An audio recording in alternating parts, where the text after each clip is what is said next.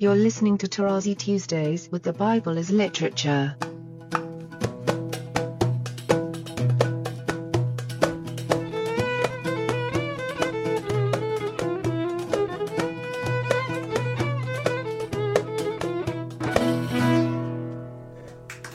Hi, this is Father Mark Boulos, and you are listening to Tarazi Tuesdays with the Bible as Literature podcast. Today marks the 100th episode of Tarazi Tuesdays on the Bible as Literature. 3 years ago, Father Paul, Richard, and I began a journey, gathering online for early morning recording sessions on themes carefully selected from Father Paul's opus, The Rise of Scripture. A year later, on February 13th, 2018, we released the first episode to the public, appropriately titled The Rise of Scripture. Since then, it has been a marathon and an avalanche of knowledge all at once.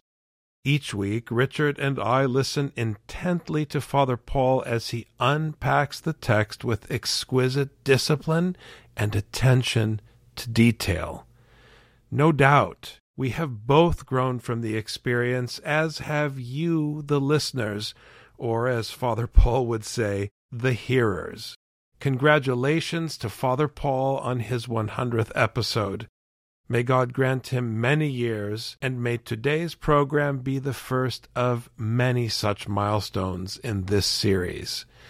I am happy to introduce Father Paul on the Bible as Literature podcast, Tarazi Tuesdays. And the Lord said, Behold, there are one people. Here he introduces which is very important in the prophets. It is the people of God. And again, the message is clear that only God can make the people one by making them his people. And they have all one language. Notice this expression for which we have been prepared in verse 1.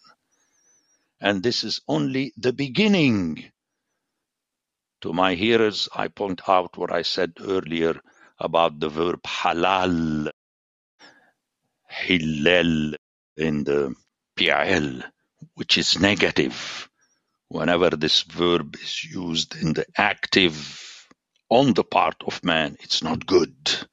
When man begins to do something. We heard about the story of Noah being the first one, the one who began to plant a vineyard. So the words are very, very essential in this chapter. The Hebrew, very essential. And it is only their hilam, hil and me, of them. It is only the beginning of what they are going to do, and nothing that they propose to do will now be impossible for them, should allow them to continue this project. And then he uses the powerful us that we heard in Genesis 1, and which I explained as being a plural, not of the Trinity and so on and so forth. There is no Trinity in the Old Testament, and there is no Trinity in the New Testament. But let's stick with that. It's the deliberative. This is how you talk. Like when we say, let us do something, it is the same thing of let me do something. People say, yeah, but I'm talking only in the singular. No, whom are you talking with when you say, let me, and there is no one else before you? Okay? Very important, that example, because people say, well, let me is not like let us. It is the same thing. You are deliberating by yourself. So this deliberation is so essential, because the previous one that comes to mind when you hear it is when he made the human being. And that's why the expression B'nai Ha'adam is very important, because this is what he did with Ha'adam in chapter 1. And now he's going to go against what the human beings are doing. And then we have a verb that is translated as confuse, but I explained in my book, I mean, if you know Arabic, you understand what it means. Balal means to moisten. And I have given many examples in my book where in other places this is how it is translated. Balal, their language. But that's very interesting because this verb looks ahead to how he's going to do this action of confusing their language, in other words, of spreading confusion among them so that they won't understand one another's speech, which is safa, one more time, which is the language. Okay, and both times in the Hebrew we have safa. So where we have here in RSV the first language, the second speech, is the same word in Hebrew. And Balal, it's God's big joke, perhaps in preparation for his joke through the name of Isaac, where he laughs. Now, and I want to impress my hearers here, that earlier he sent a Mabul, which is the Hebrew for the flood, the deluge, from the same root. Okay, we have Bal, and then you nominalize a verb by the addition of the letter M in Hebrew. It's like shafat, to judge. Mishpat is the judgment. I mean, just as an example. So here, God does not send a Mabul. Why? Because he himself took an oath not to send a flood. But with a good grin behind your back, but I never promised not to send the rain now and then, which is impossible because the rain is a blessing. It's unbelievable, this text. So he cursed the people with what is supposed to be a blessing. And that, my friends, is precisely what the law is all about in Leviticus and Deuteronomy. It is the same set of dictates of God that brings you curse or blessing, and in the sense of or. But it's not as though you have two sources, as in philosophy, of the good and the evil. No, in the Bible you have one tree of the knowledge of the good and the evil, very important. So he uses the rain to destroy the possibility of the hardening of the bricks. Fantastic text, fantastic. But again, you have to hear it in the original, that they may not understand one another's speech. So he confused their project because they were amazed. What's happening to the bricks? And they have to discuss and to talk and so on. And it's not going to work. The project is bad. Okay, one more time. It's the original. That is our reference in explaining. And you see how God can do the opposite at Pentecost, where he unifies the different tongues. It's his project. So the Lord scattered them abroad. And here we have the Hifil of Futs. Japhet, he did that. Now,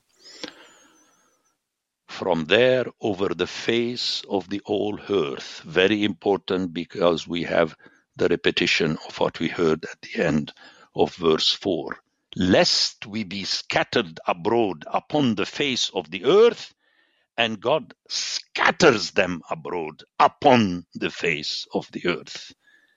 And the ending of 8 is magisterial, and they left off building the city. That is what God was planning. His foe, if you like. Nemesis is the city. So they left off building the city. And here the author, obviously, he's making his own play on words. That's his choice. Therefore, its name is Babel. So every time you hear the word Babel, you remember the verb balal, not linguistically, but scripturally. In other words, that text comes immediately to mind when you hear Babel. Because there the Lord confused the language of the earth, but again, that's a repetition of what we heard earlier, and we have no choice but to translate it in a way that the hearer would understand it. But I think it is of the essence that at least some of us will hear it in the original, that he balal, the language of all the earth. You see, he is against that effort on the part of human being to unite artificially. Remember what I say in my books, that a city is an artificiality made by the human beings. This is not how the oneness appears in the life of the flock. You have different sheep, you have different children. Sometimes if you have a big flock, you have different shepherds under the one shepherd and so on. There is no problem. They don't need to be one. They are, that's my coinage, they are at one without being one. A oneness that is imposed upon you. And from there the Lord scattered them abroad. Notice the repetition. Over the face of the earth. So the divine movement is totally opposed to the human movement. The humans came from all that area from the east to be in one spot, a plain, the plain of Shinar. And God is going to scatter them. And once more, all this prepares us to the famous Biqah of Ezekiel, where in chapter 37, in that same Biqah, where he appears powerful at the beginning, he gives life again to the bones that were very dry. Again, let's hear these things. The text is powerful. And the bones that were very dry, God brings them together and put flesh, basar, and sinews. And then he breathes gently, and they are again human beings. And if you hear Ezekiel 37 together with Ezekiel 34, just a few chapters earlier, where we have the whole passage about the one flock and the one shepherd, then you put things together. So this text really is, if you like, the top ultimate example where one has to wait to figure out all its aspects. You have to wait. You can't understand it per se. And anyone who deals with this text is bound to do what I just did, to the best of one's ability to find other texts. That shows you that this text really is very special. But it has its basic message, and that is very important in Scripture. That's where I come from to say that Scripture does not need 1,000 pages of seminary style or scholarly style exegesis. No, it doesn't. It's very clear. that these people wanted to come together to build a city and a tower, and at the end, they were forced to leave their project. It's not that they left it. They were forced by God through the same medium of the water, which is blessing and curse. And I usually point out to how in baptism you are thrown, people want to make sure that they bring a clean water, but the priest is going to tell you that the demons are lurking in this water. So you are dumped in a bad water and God saves you from it, as in the deluge. So I think it's a good training that I decided to concentrate on this passage. Extremely rich, very rich. It would be worthwhile for my hearers to learn basic Hebrew, just to recognize the letters and so on, just to see them with their own eyes. And you know that this is what I try to do in my books. I put in parentheses, in transliteration, so that my reader would see it, that I'm not misleading my reader by saying, but this meaning, there is no meaning, there is the word. It gives you its own meaning depending on the setting. The Bible as Literature is a production of the Ephesus School Network.